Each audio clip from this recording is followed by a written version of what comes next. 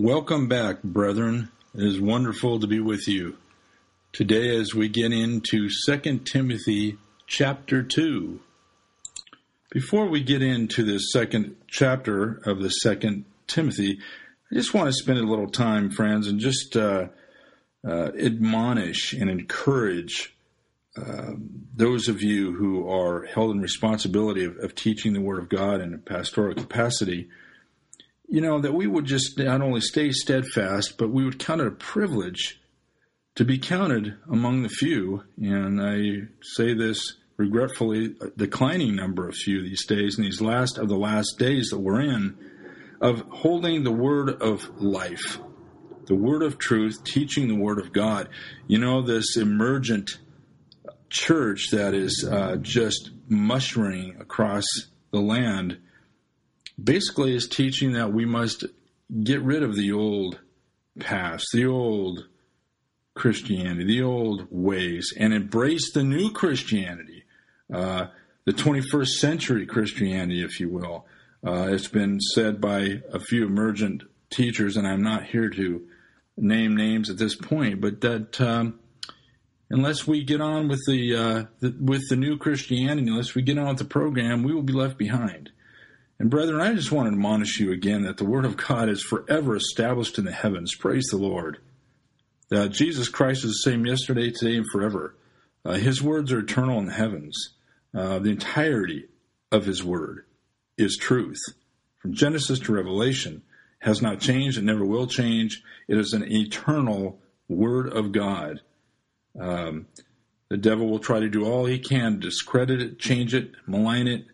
But the Word of God stands true, and we are called, brethren, again as soldiers, as we will find out in this chapter, and many other things, to stay strong, to be valiant, to fight, because our coming King is coming.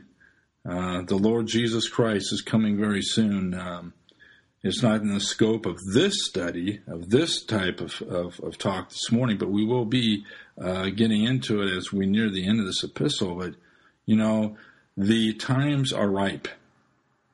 All of the signs are converging together.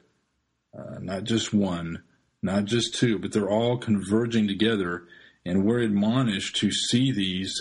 He who has ears to hear, let him hear.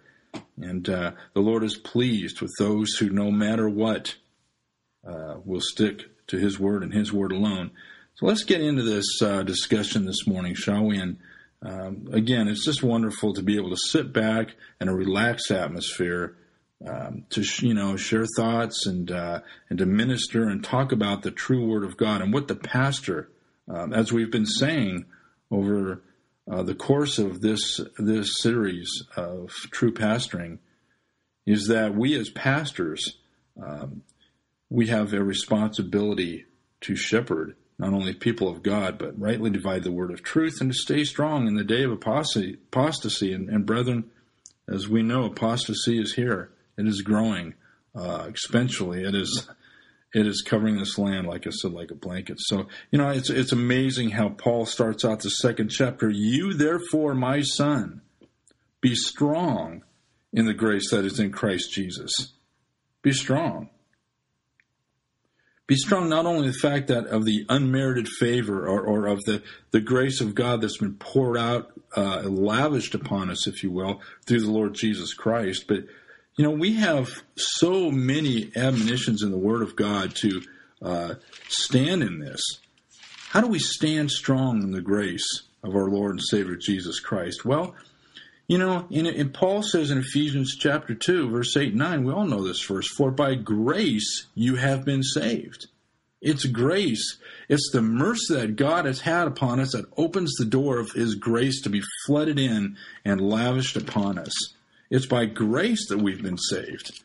Let me preface just this discussion of this first and second verse. I'm so excited because grace, the Bible would say, in the life of the believer starts when we are born again. So we've been saved by grace. We're carried through this life by grace, which we'll see, and will end in the heavenlies with Christ by grace. It is all of grace. And the Bible is so adamant about that. And today we see this movements of so many different types coming in, this apostasy, wanting to cheapen grace, wanting to take it away.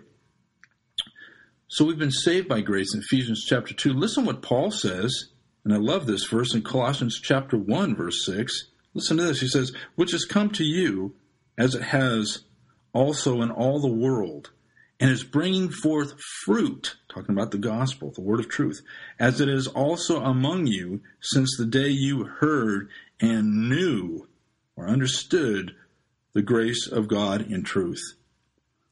That is what produces the fruit in our life, brethren. The fruit is that God's grace is unleashed, causes us to be born again by God's grace. We are walking in this life with the living Christ, living in us through the power of the Holy Spirit, and He is producing fruit. This grace, understood, produces fruit, because Jesus said, by ourselves, we can do nothing. You know, and as I said before, how not only we're saved by grace, but grace is carrying us through. Listen to this wonderful passage in Philippians chapter 1, verse 6. Being confident. Now over in our study, Paul's telling Timothy, I want you therefore to be strong in the grace. He's telling the Philippian church to be confident of this very thing. In Philippians 1:6, he said, that he who has begun a good work in you, back in Ephesians chapter 2, verse 8, by grace been saved, these have begun a good work in you, will complete it until the day of Christ Jesus. He will carry us through this life, bearing fruit, being witnesses of Him, standing upon His word and His word alone. That is by grace that we're saved. It's by grace as we walk through this life, bearing fruit that remains. Did not Jesus say that His desire is that we would bear fruit and our fruit would remain? And also we will see at the end of this epistle how at the end of Paul's life, he will be carried to heaven and safely in his home by the Lord Himself. It is a wonderful understanding of the Bible. Man's complete ruin in sin and God's perfect remedy in Christ. So wonder he starts out, therefore, my son, be strong in the grace. Be strong in it. Don't let anybody steal the joy of knowing that it's by grace that God has us in His hand and He will bring us safely home to His heavenly kingdom. Isn't that beautiful? That gives confidence. Confidence to handle no matter in this life, but brethren, as we end this age, as we're getting into the last of the last days, which I believe we're here now, persecution, which is little talked about today. Persecution, I believe the Bible states, will come not only outwardly, but also from within this professing Christian church that has gone astray. We look at, as we get into chapter 3, at our next study, we'll see that these perilous times will come. And look what happens, but we'll also see that is happening within this professing Christian church here. So I just think it's exciting to understand these things. And God will bring us safely home to His heavenly kingdom. What a wonderful privilege we have in ensuring, encouraging, and committing not only our lives to this truth, but seeing it produced in other people's. Look at verse 2. And the things that you have heard from me among many witnesses, commit these to faithful men who will be able to teach others also. Wow. You realize, you look at the gospel of Jesus Christ.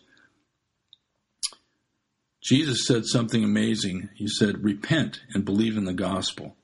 This gospel, this good news that God loved us and sent His Son to be the propitiation for our sins.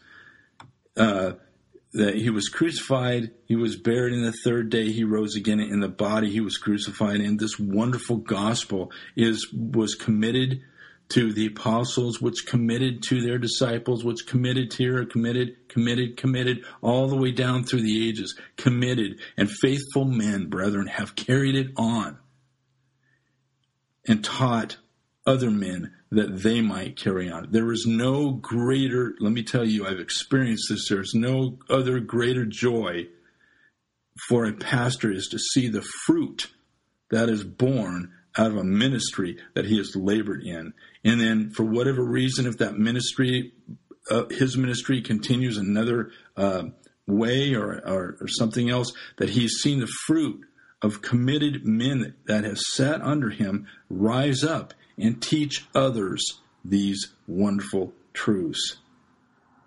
So we're to be strong. We're to commit to those. Find those around you, brethren. Ask God to bring those within your sphere that you may teach, not only by word, but by example, and that they will be able to carry on when God either calls you home or calls you to another place or what have you. It is just a wonderful part of grace. We can't do it. It's the energy of God, and it's the truth and the wonderment of God in other people's lives that allow this ministry of His Word to carry on. Think about that. You have been committed to your trust, as Paul would say. Remember back in 1 Timothy chapter 1, verse 11, that this gospel has been committed to His trust. It's been committed to our trust. Let's guard it and use it to the glory of Jesus Christ. He goes on to say, here's where we get into the meat of our discussion today. In verse 3 says, "You therefore must endure hardship as a good soldier of Jesus Christ." A good soldier of Jesus Christ. I love that, because he says in verse 4, "No one engaged in warfare entangles himself with the affairs of this life, that he may please him who enlisted him as a soldier." You know, that takes nominal Christianity out of the window. You know, I think as we look in this day and age and we look at the apostasy of the church, there seems to be a growing apathy towards the application of the word. There seems to be a growing apathy of the fact that men and women do not want to even entertain the thought that they might have to suffer hardship. But remember, brethren, this is the world that crucified the Lord Jesus Christ. It has not gotten better. It has gotten worse. It has gotten violent. And, you know, I think what's an amazing thing, John in his first epistle says this. He says, "He who says he abides in him ought himself also to walk, just as he walked." And Jesus said, "I do all things that please the Father." You know, biblical Christianity is normal Christianity. What we see out in the world today under the guise of Christianity, brethren, is not biblical Christianity. Paul says that if he would stop talking about sin, if he would stop talking about the need of redemption, then he could escape the persecution of the cross.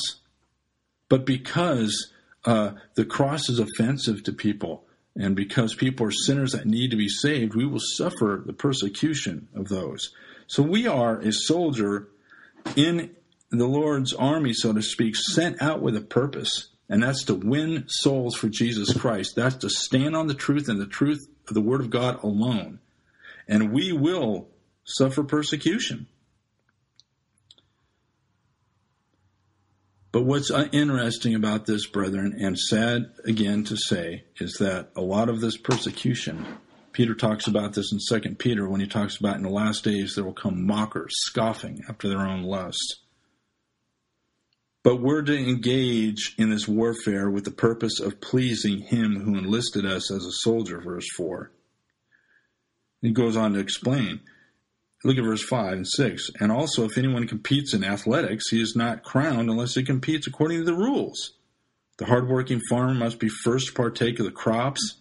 Consider what I say, and the Lord will give you understanding in all these things." Wow. If we are serious, the Lord is going to give us understanding. Isn't it a wonderful thing that we can open up the Word of God and be filled with the Spirit and start understanding the things that God is explaining to us? He says again in verse 7, consider what I say, and the Lord will give you understanding in all these things. Remember that Jesus Christ, verse 8, of the seed of David, was raised from the dead according to my gospel, for which I suffered trouble as an evildoer, even to the point, verse 9, of chains. But the word of God is not chained. Therefore I endure all things for the sake of the elect, that I may also obtain the salvation which is in Christ Jesus with eternal glory. Wow. The elect.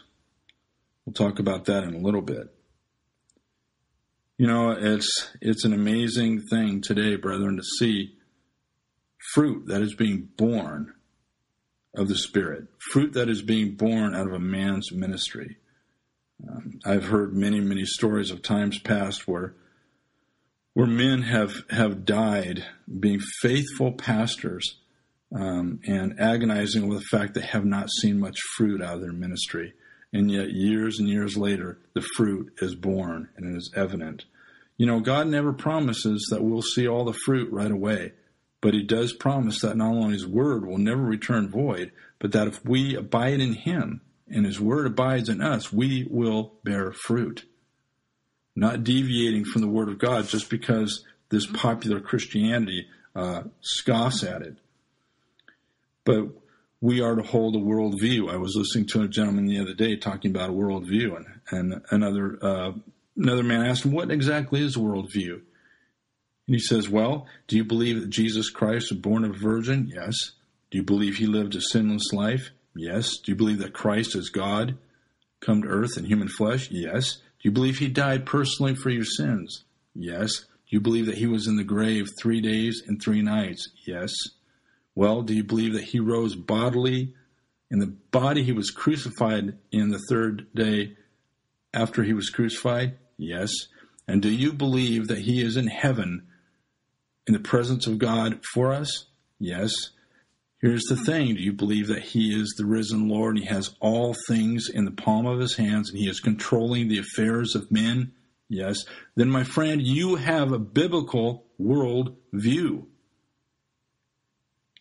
It is a faithful saying. He'll say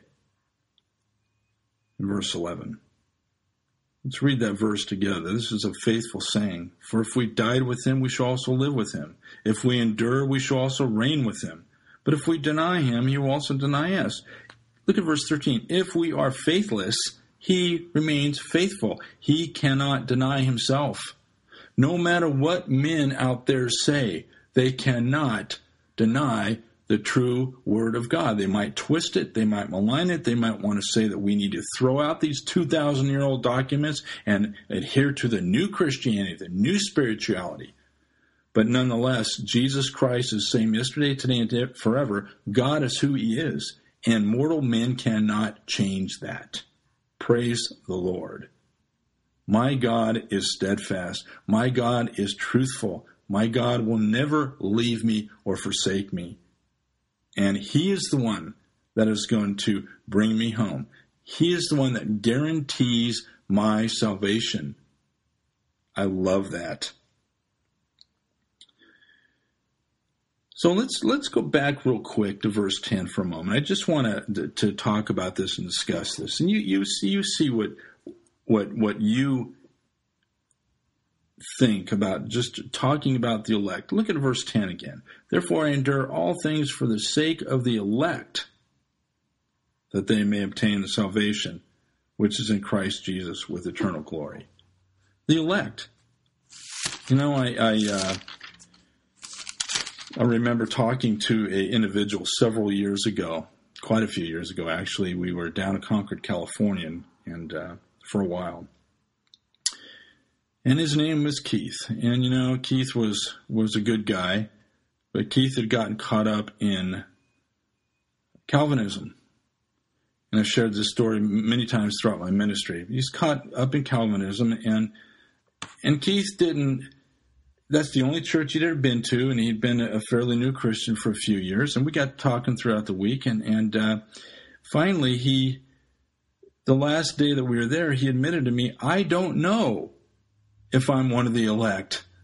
I don't know, because see, Calvinism states in a nutshell, and I'm not, my idea here is not to get into this Calvinistic doctrine, which I think is very evil, but basically that God elects some to eternal life, and others are just damned to hell. You either are part of the elect or you're damned to hell.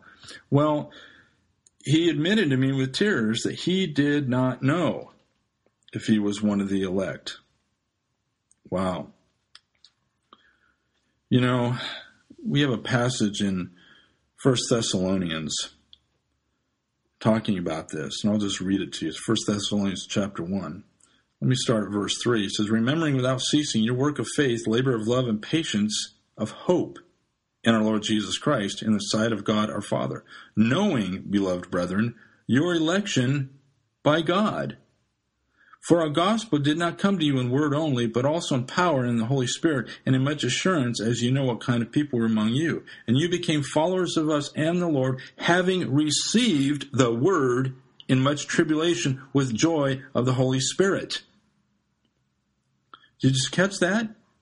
Knowing your election by God, for our gospel did not come to you in word only, but in power and in much assurance. They heard the word of God, they believed the gospel, and he says, now, you having received the word in much affliction.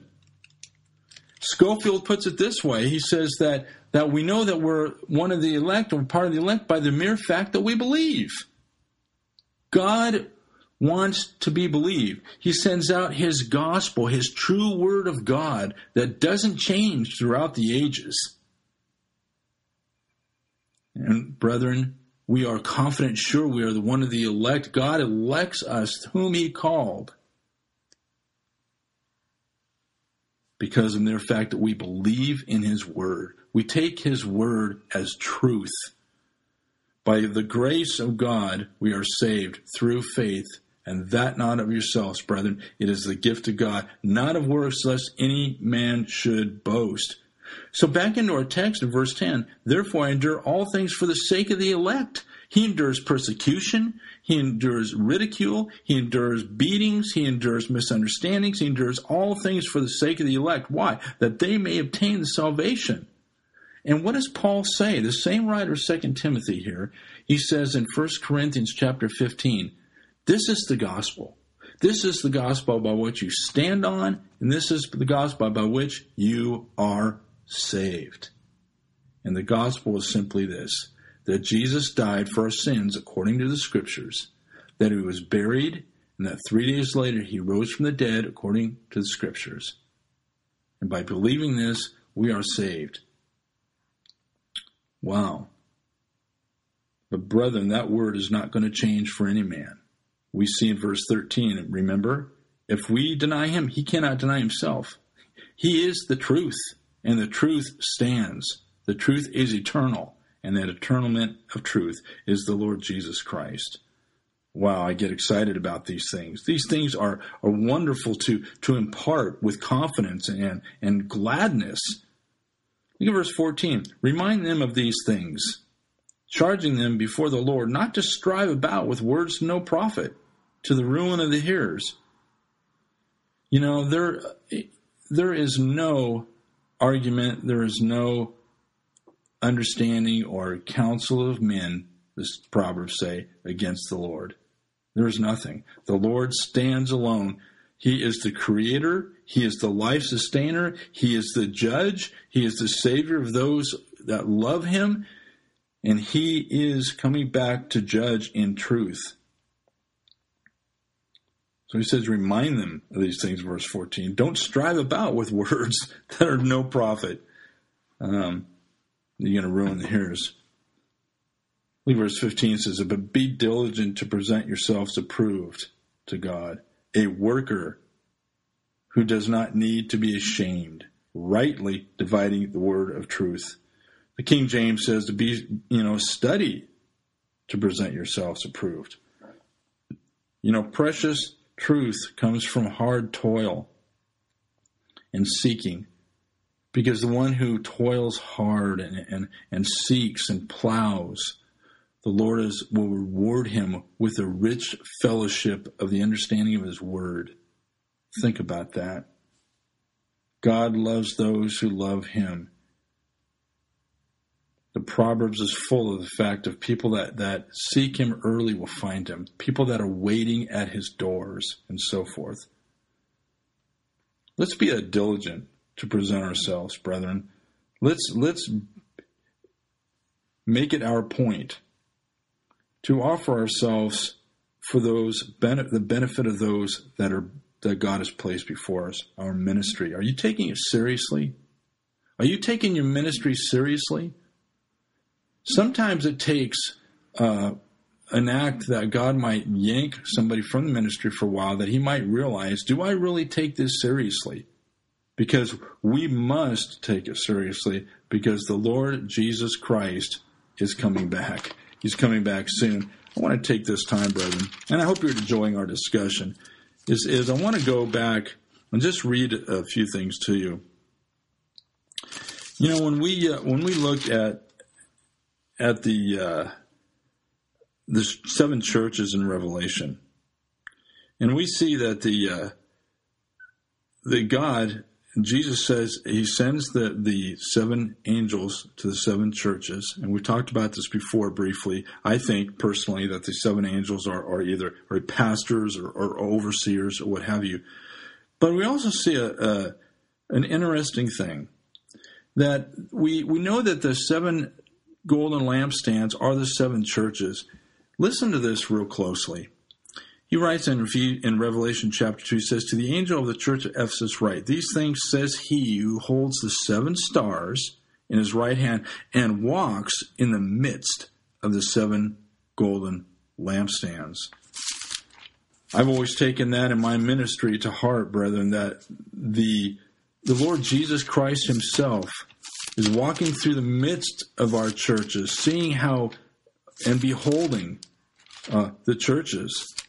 What is he seeing as he's walking through your ministry? What is he seeing as he's beholding your congregation, as you as a pastor? He's walking through the midst. He's beholding. Very serious.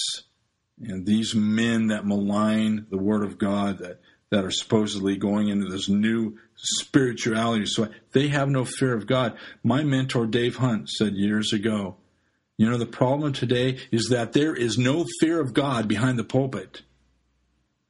Pastors, ministers of the Word of God have lost that fear, because if we had that fear, we would tremble at his word. Isn't that what Isaiah said? To this one I will look, to the one that trembles at my word. Be diligent, verse 15, brethren. Study. Be diligent to present yourselves approved to God. He says in verse 16, but shun profane and idle babblings. They will increase to more ungodliness. Take an example of the Lord Jesus Christ. Gracious words dripped from his lips, and that was it. He said nothing that was other than the truth. He didn't argue. He didn't speculate. He didn't philosophize. And we are not to do those things either, brethren. We are to plainly speak the word of God, plainly present truth. But he says, again, verse 16, but shun profane and idle babblings, for they will increase in more ungodliness. Listen to this. Verse 17, and their message will spread like cancer. Wow. Hymenaeus and Philetus are of this sort. You know, let me say here, brethren, before we go on, many people say, well, you know, you can't name names and you shouldn't name names. Really? A wolf is a wolf by any stretch of the imagination. If I'm a boy and a shepherd and I see the wolf, am I going to say, hey, something frightening is coming? I'm not going to tell you what, because I can't name names. No, I'm going to name a name. The wolf is coming.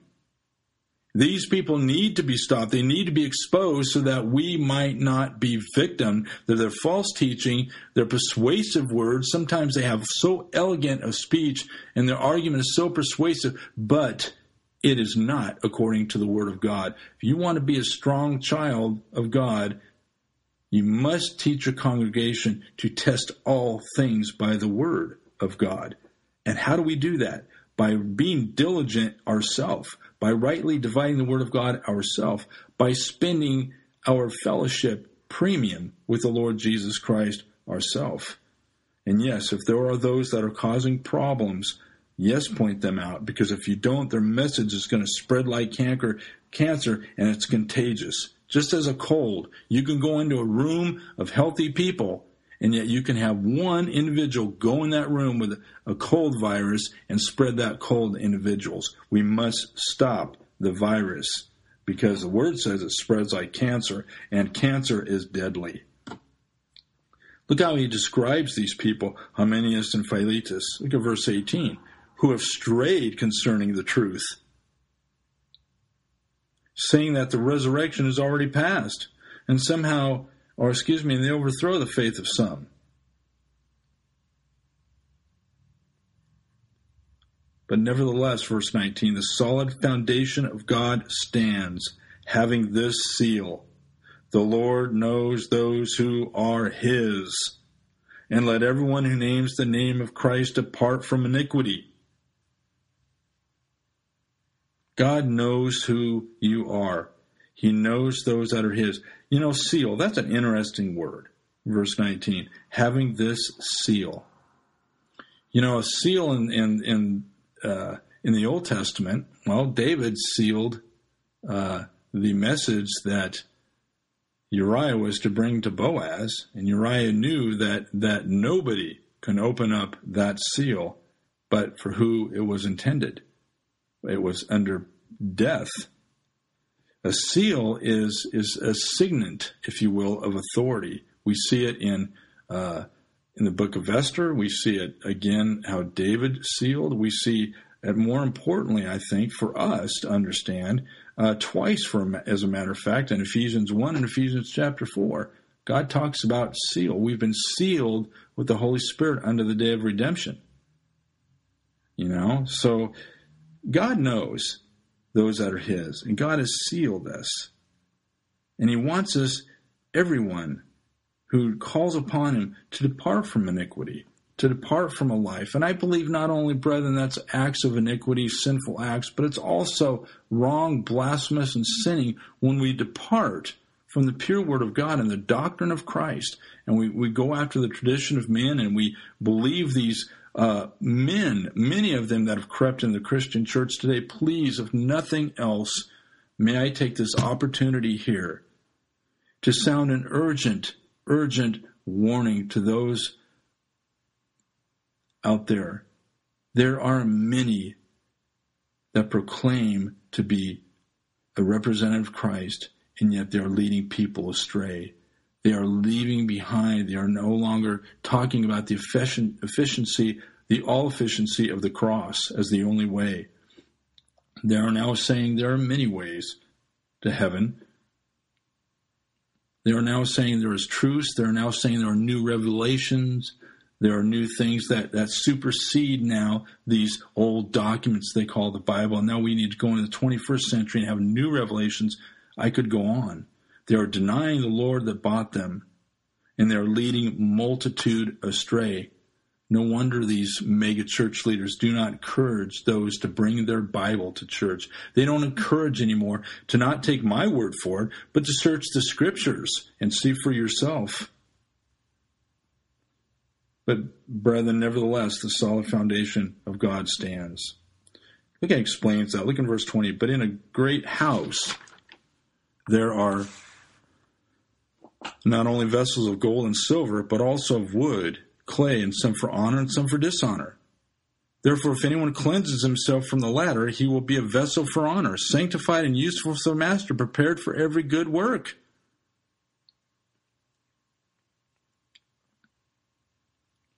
Paul explains in Ephesians chapter 4 what the ministry of a pastor should be, the equipping of the saints, the maturing of the body of Christ. So why? So we wouldn't be swayed with every form of doctrine. Look at verse 22. Flee also youthful lust, but pursue righteousness, faith, love, peace with those who call on the Lord out of a pure heart. What are we seeing today? We're seeing homosexuals being ordained into the ministry. We're seeing same-sex marriages being accepted within the church. We're seeing all kinds of of lusts and manner of greed sinking into the church. We're seeing mega churches and their pastors having private jets and multiple mistresses and homes in the millions of dollars and flaunting their money while they don't care about the sheep out there that are hurting for lack of true food and nourishment, that are going to hell. We see these things. He's saying, teach these, verse 22, to flee from these useful lusts. When we get into chapter 3, brethren, on our next time together, we're going to see that men are lovers of themselves. They're lovers of money. They're boastful, proud, blasphemers, disobedient to parents, unthankful, unholy, unreconcilable, unforgiving, slanderers, brutal. They love pleasure rather than God. This world will offer temporary pleasures. God offers everlasting joy and life.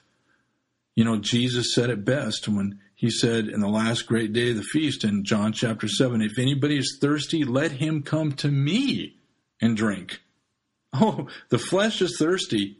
Oh yeah, you can be fed with all kinds of lusts and greeds and pleasures and everything else. But Jesus said, if anyone thirsts, the true man, let him come to me and drink. From out of her inmost being will flow, gush, rivers, torrents of living water. That joy, that inner gladness that only Christ and Christ alone can give. Wow. So flee these things, verse 22. Are we teaching that today? That's being a lost commodity. We're taught you can have your best life now. God wants you to be happy and to do the things that you want to do, to get the things that you want to get, just to be happy. God wants happy Christians. God wants Christians that can live their own life, that they can have their best life now, my friends. We are not called to have a happy, carefree life down here. We are called to sow. We are called to sow in tears, and we will reap with joy. When we sow the word of God, which is life indeed, we will receive not only the crown of life, which the Lord has promised to those who love him, but we will receive joy in this life and hundredfold in the next. That inner gladness that gushes forth, that is precious. So in verse 22, we're to pursue righteousness, faith, love, peace with those who call on the Lord with a pure heart. Not only peace with God when we come to Christ, the war is over, but the peace of God, which Paul says in Philippians, passes understanding. Wow. Look at verse 23, but avoid foolish and ignorant disputes, knowing that they generate strife. I could go on for hours giving examples of foolishness and debates that I have seen and seen it destroy people. 24 says, and a servant of the Lord must not quarrel, because any fool can quarrel. You know, any fool can start a quarrel. But to be gentle to all, able to teach, patient, in humility, correcting those who are in opposition. If God perhaps will grant them repentance, that they may know the truth. Wow. I'll finish with verse 26. And that they may come to their senses and escape the snare of the devil, having been taken captive by him to do his will. You know, when a servant comes in humility and is used of the Lord, he's not going to be quarrelsome, and he's not going to beat it over the head with the word of God. He's going to be apt to teach. Yes, he's going to be as bold as a lion. The writer of the Proverbs said the righteous are as bold as lion, but they're gentle, they're humble, because they have the desire that the truth of God might be presented and that might fall on fertile ground, that there might be growth and fruit that might come. And that God might and will perhaps grant them repentance so that they may know the truth and that they may come to their senses. Here's the key. They may escape. Look at the snare that the devil puts on them. Let's talk about that snare for a while. The snare of unbelief, the snare of mocking and sneering, the snare of blatant unbelief that although you knew God or knew about God, you did not glorify him as God, and your foolish heart was darkened, Paul says in Romans. The snare of the devil, held all their life. He wants to keep your hearers down and oppressed. Nothing is going to free them, my friend, other than the pure word of God spoken in the power of the Holy Spirit, demonstrated of a life of love and service, of a life that is a committed soldier to Jesus Christ, being strong in the grace that is in Christ Jesus, being confident that I know it is not me that is going to bear fruit, but it is the vine that I am connected to. It is the sap of the Holy Spirit that is running through my veins that is going to bear the fruit. I am strong and confident in that, and I praise God that I am being used at whatever capacity he wants me to be used. If he has called you into the pastorate, if you have a pastorate and people under you that God has graciously put there, don't be entangled in the affairs of this life, brethren, but put them above you and be diligent and steady and show yourself approved to God for their sake, for their understanding. Give them the pure word of God. Give them the word that is forever settled in the heavens. Don't let the tide of this world that is cloaked in the name of Christianity have 1 ounce of influence in your life in ministry. Not 1 ounce of influence, but you go and you be strong. I love our times together, brethren. I love the fact that we can be honest with each other and we can talk about these things. God bless you today as we contemplate this, and I will see you soon as we get into the 3rd chapter of this last epistle of Timothy. God bless you, my friend.